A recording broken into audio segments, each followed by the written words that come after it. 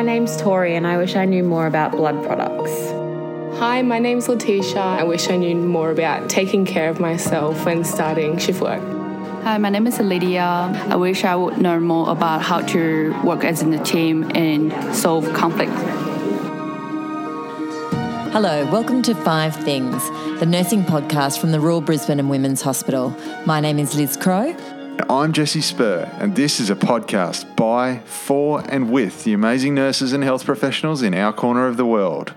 We hope to connect with a global community as we move from surviving to thriving. Welcome to 5 Things.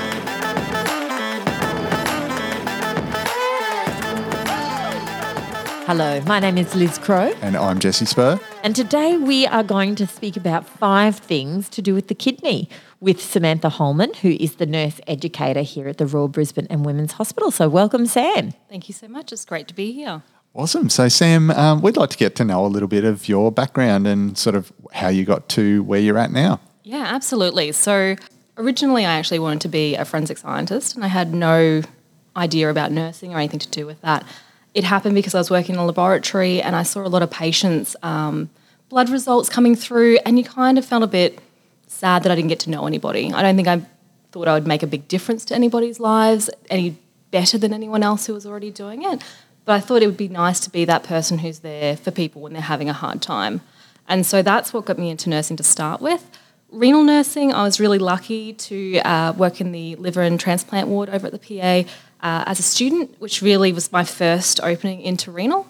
And my mum also had kidney disease while I was a kid, so I saw that quite a lot. But I really didn't know anything about dialysis. It was all very new to me. And when I applied for a renal rotation, I didn't really know, I guess, the extent of what I was putting my name down for. Because at uni they tell you get kidney failure, you'll either do dialysis, get a transplant, or you'll die, moving on. And that was basically the whole lot of it. So it's been quite an adventure to discover renal and find it, and I think it was one of my most challenging subjects at university, and I think that was what really made me want to follow it. I like a good challenge. Terrific. Run towards the things you're scared of. Yeah, that's it. It's like, you're not going to beat me, I can do this. Awesome. So when we asked the new graduates, actually the topic of wanting to learn more about the kidney was one of the most popular things that were requested. So everybody's looking forward to this. So can you start with your number one thing that we need to understand about the kidneys? I think to understand things about the kidneys, you need to really know what they do. So I think a lot of people know they make urine, and I think that's probably most people's extent out in the general population. They do an awful lot more than just making urine, and even making urine is really, really complex. So they do a lot of things in terms of removing waste products and toxins from our body, so those metabolic wastes like urea and creatinine. They remove excess electrolytes, so it helps to balance out like your potassium, your calcium in the blood, regulates the volume of your fluid, so it works with your blood pressure and makes sure we don't have a fluid overload. And it also regulates the blood pH, which is really important to make sure that we're well and healthy. It does some other things on the side which influence your red blood cell creation and also regulating your vitamin D. So it's actually much more complex than just making wee. Yeah, and so for a tiny organ, it does a lot of work. Yeah, and I mean, we're lucky that we have 2 of them because obviously it is an awful lot of work to go through, and it's an awful lot of blood that it filters every minute. So I think it's one of those underrated organs. We seem to forget about it. I know in ICU we do have a lot of focus on our other organs because our kidneys, we can do some replacement therapy, but I think we sort of forget how much they're actually doing for us.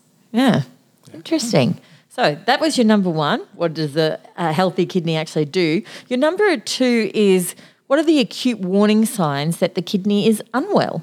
Yeah, so I thought this was a really important one for all our new grads and our experienced nurses out there, because we get a lot of patients who come in and they might have chronic kidney disease, and that's usually, we don't usually pick that up on admission, but a lot of our patients might come through and end up with an acute kidney injury or worsening of their chronic kidney disease.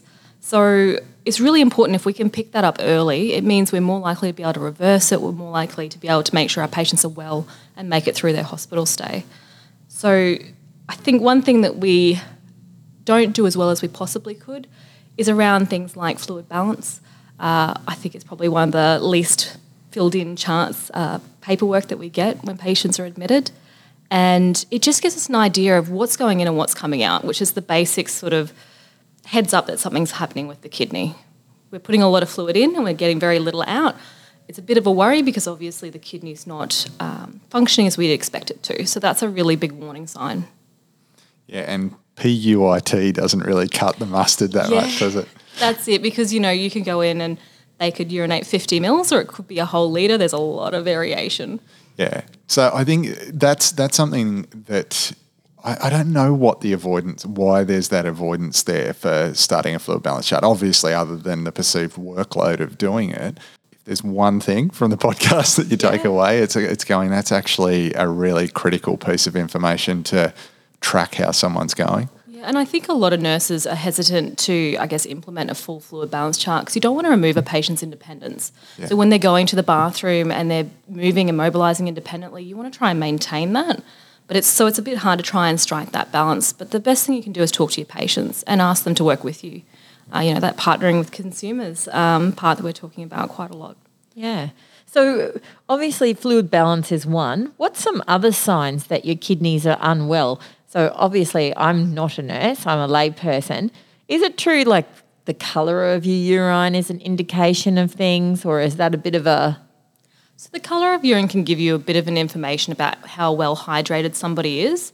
It's a little bit tricky when people aren't urinating as much as they normally would, because when you're looking at the colour of urine, you're really looking at two different things. You're looking at how much of our waste products are in there and then how diluted they are. So if you're putting out quite a lot of volume of urine, but not great quality, it might look like that sort of straw colour that you're looking for. And conversely as well, if you've got a reduced amount of volume being removed, but you've got quite a lot of your electrolytes and the waste products going through, it's going to come through quite dark. So it's not something you'd use in isolation. Okay, good to know. And what other things should we be keeping an eye out for when the kidney's unwell? Like, what are the other symptoms? Yeah, absolutely. So one of the easiest things we can look at is the presence of edema. So depending on how your patient is, if they're independent, a lot of the time you'll see edema into the legs. And if there's potentially in their bed and not able to mobilise, you're going to see that a lot on the sacrum as well. And it's about, making sure when they come in, you know what their baseline is. Because a lot of our patients will have other comorbidities that might create edema in the legs and whatnot. But if you know what they come in with, you can see if it's worsening. You can see if patients suddenly have quite a lot of edema, that puffiness in the face as well. So you know where you're starting from. Yep, okay. And I guess you mentioned the acute on chronic component of kidney disease, and when someone's coming in with an infection or something else. I guess the big friend for us is that people who have established chronic kidney disease will often have many, many sets of blood results over time to look at some markers for that, and so we can get an indication from their blood results as well. Yeah, absolutely. So when we're looking at our patients, one of the things I think we look at first is probably our estimated GFR. We're looking at that ability of our body to excrete those waste products like creatinine and urea. The trouble with your eGFR is that it can be influenced by a whole lot of different things. So if someone's dehydrated, it may come up differently. You may have other comorbidities that are influencing. And also if you've got an acute kidney injury, that can drop really... Your kidney function can drop quicker than your blood test results will as well. So it's something that you'd use in relation to everything else, but you'd be looking at things like your creatinine, your urea. Our big one we're looking for patients who have quite advanced kidney disease is looking at things like your potassium, because that's something that's very quick to build up and can cause all sorts of cardiac and other issues. Yeah, terrific. So number 3 is your common causes of kidney disease. What are they? So you've got 3 main types of kidney disease. So you've got ones that are pre-renal that affect things before your kidney. So that might be things like a drop in blood pressure that's restricting flow into the kidney. You've got things that are intrarenal, so within the kidney, things like kidney stones or structural abnormalities, and you've got things that are then post-renal, which is after the kidney. So that might be where you've actually removed the kidney stone and it's sitting in your ureter and it's actually blocking that flow of urine. So they're the main causes in terms of what they're classified as. But if we look at the main diseases or the... Sorry, I'll just start that a little bit again. if we're looking at the main causes that we find in chronic kidney disease, there's two really big ones that come to mind. So hypertension, high blood pressure is a really big one that we see, and diabetes. So when we have poorly controlled diabetes, we have an increase in the blood sugar levels, which can damage those smaller, fine vessels, and that affects the kidneys quite a lot. So the trouble with both of those conditions is that they often boil away in the background and we might not even know about them. So it's quite tricky. We have patients who come in who have quite advanced kidney disease and had no idea they had really high blood pressure or didn't realise they had type 2 diabetes. All right, so we've now kind of worked out what does a healthy kidney look like, what does an unwell kidney look like, and what are the causes of that. So what are the primary interventions, or I guess the scope of interventions that we can implement when we've got any sort of issues with the kidney? Yeah, so my specialty sort of sits around where patients have advanced kidney disease. So before we get to that point, there are a lot of different interventions they can do, managing diabetes, that high blood pressure, any other comorbidities. If it's an autoimmune condition, there are certain medications that can be given to try and help slow that process. Once we get to a more advanced stage of kidney disease, we need to look at what our plans are for the future. So there are a few options that people have available. Most people would be aware of transplant. It's something that's talked about quite a lot, and TV shows tend to cover that as a first base rather than anything else. Next, we do have dialysis, and we have two different types of dialysis that we typically do. So we have hemodialysis, which is where we have a way to access the blood, put it through a filter. We do that usually 3 times a week for up to 5 hours. And so it's quite a big impost on that patient. It can do it at home, but it is still quite a lot of time that they use for it. You've also got peritoneal dialysis, which has a little tube that runs permanently into your peritoneal membrane in your abdomen, and fluid is drained in and drained out over certain programs, and that can help remove waste products and fluid. We've also got the option to do what's called conservative management, which is more about, I guess, supporting patients to be as well as they can be without those renal replacement therapies that we just talked about. Some of our patients, especially those who are quite frail, may do better for conservative management if you look at the time frame that they'd actually have at home. So our frail patients, if they need to go to hospital and have multiple surgeries for whatever access they're having, if they're not doing particularly well, it could increase that frailty and they need to be in hospital a little bit more. But if we manage it conservatively, some of those patients can actually be without dialysis for a couple of years. I had one patient that we knew on an EGFR, I think it was about 8, and she lived happily for about 2 years without any renal replacement therapy, just managing her symptoms, trying to make sure we maintain whatever little function she had left. Sorry, what does EGFR mean? So it's your estimated glomerular filtration rate. Okay, what does that mean? So it's basically looking at the rate at which your kidneys would be filtering water and waste products. And they use a nice little calculation from your bloods, so it's not always 100% accurate, but it gives you a bit of an idea of how well your kidneys are working. Right. And so usually if you don't have any kidney disease, it'd be greater than 90 is the reference range.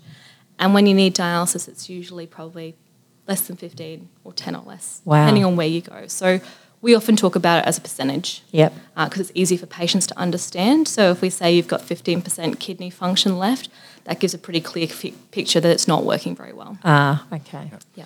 And so when we're talking about conservative management, I'm assuming that's things like binding agents to get rid of excess electrolytes, diet and fluid restrictions, those sorts of things. Am I missing anything?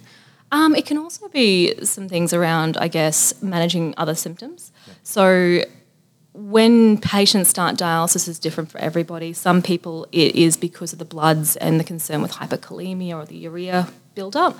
And for some patients, that trigger is more that symptom burden that they have. So they've tried to manage that before they get to dialysis, but we've had patients who've started dialysis because the associated symptoms with having such advanced kidney disease is actually quite overwhelming.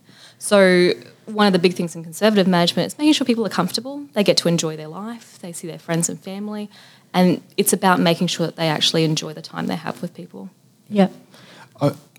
I'm curious too, because you mentioned home dialysis being an option, and I imagine there's some complexity. How is that determined whether that's going to be suitable for a particular patient? Yeah, that's a great question. Because I think everyone's going to go, yeah, I want to do it at home. Yeah, absolutely. I actually used to work in home dialysis quite a few years ago, but certainly it is a bit challenging. For a lot of our patients, we would do a review of like their functioning, what their home life might be like.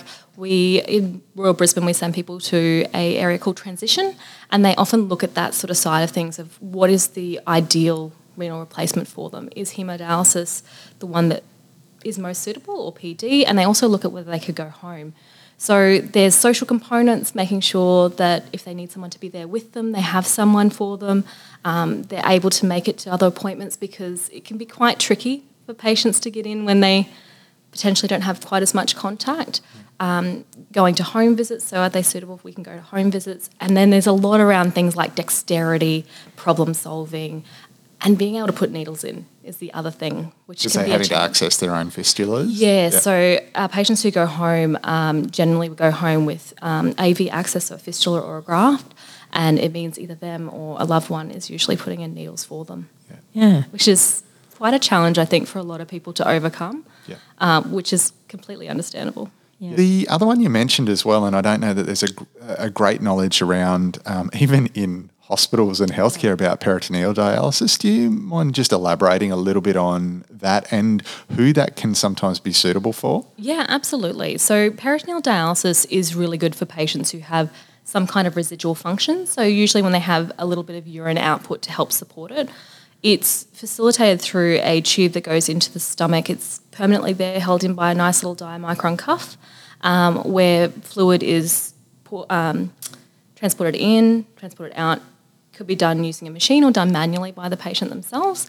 And it's something that you really do need to be able to maintain by yourself, and have that dexterity and that ability to see what you're doing is really important, because it's a high infection risk if you're touching anything that you shouldn't be. Yeah, right. So is that basically just pop fluid into the peritoneal cavity, and then osmosis, osmotic shift causes the solutes to sort of move into that fluid and then gets drawn out? Yeah, like absolutely. a washout? Yeah, so the fluid that we drain in usually has glucose in it to create that pressure gradient to try and draw things across. And depending on how much glucose you've got and what your patient's like, it'll sit in there for some time while things sort of shift across. They drain it out and put the new stuff in. So, yeah, it's really quite simple when you think about it. But it obviously takes quite a lot to make sure the patients are safe, make sure that they're getting the clearances that they need. So it can be quite challenging, I think. Yeah. I want to revisit this whole idea of conservative treatment. You meet people every now and then who are on fluid restrictions or some dietary requirements because they've got renal failure. Yeah. What are the primary things that people have to watch with regards to diet or fluids? Because I imagine that sometimes these patients present on the wards. Yeah, absolutely. So I think anyone with advanced stages of kidney disease really need to be mindful of things like your fluid and your potassium, your two big things. And it depends on what kind of renal replacement you're doing as to how far that sort of extends, but most patients will have some sort of fluid restriction and some restriction around potassium. Potassium's a really big one because it's something that can cause quite immediate effects. So if we have a really high potassium, you're likely to have cardiac arrhythmias and be quite at risk of a cardiac arrest. So that's why we're quite funny about potassium. We also look out for phosphate. It's more of a long-term strategy, because when you have your phosphate too elevated for too long, it actually causes calcification in your vessels. It can cause all sorts of other nasty complications like calciphylaxis. And so that one's a bit of a long-term one, but the short-term, certainly fluid and potassium are our big worries when they come into the ward. Yeah. Okay. I remember when I was working in my first job in ICU, it was in private, and there was a renal physician that would come in and see his patients that ended up in ICU.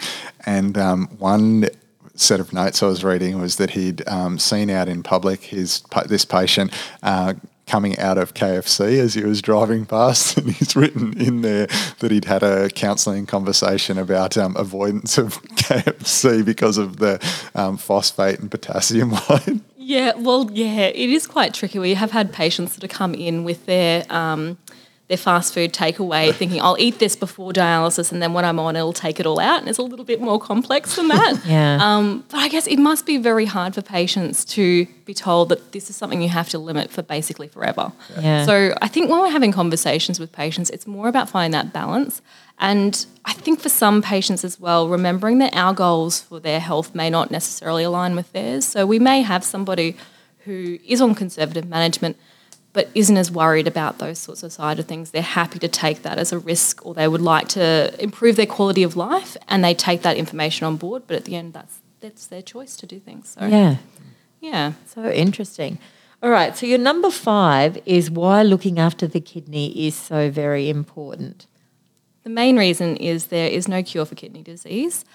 Even though we have really good processes for transplantation, that still doesn't cure people of their conditions, because a lot of the times those things may reoccur. They take multiple medications to make sure that their transplant is functioning and doesn't fail. So we need to be really mindful that kidney disease is for life. Kidneys as well have a really nice little relationship with your heart. They're like best friends. So if your heart has some trouble, your kidneys probably do, and vice versa. So if we're looking after our kidneys, we're also looking after other things in our body as well.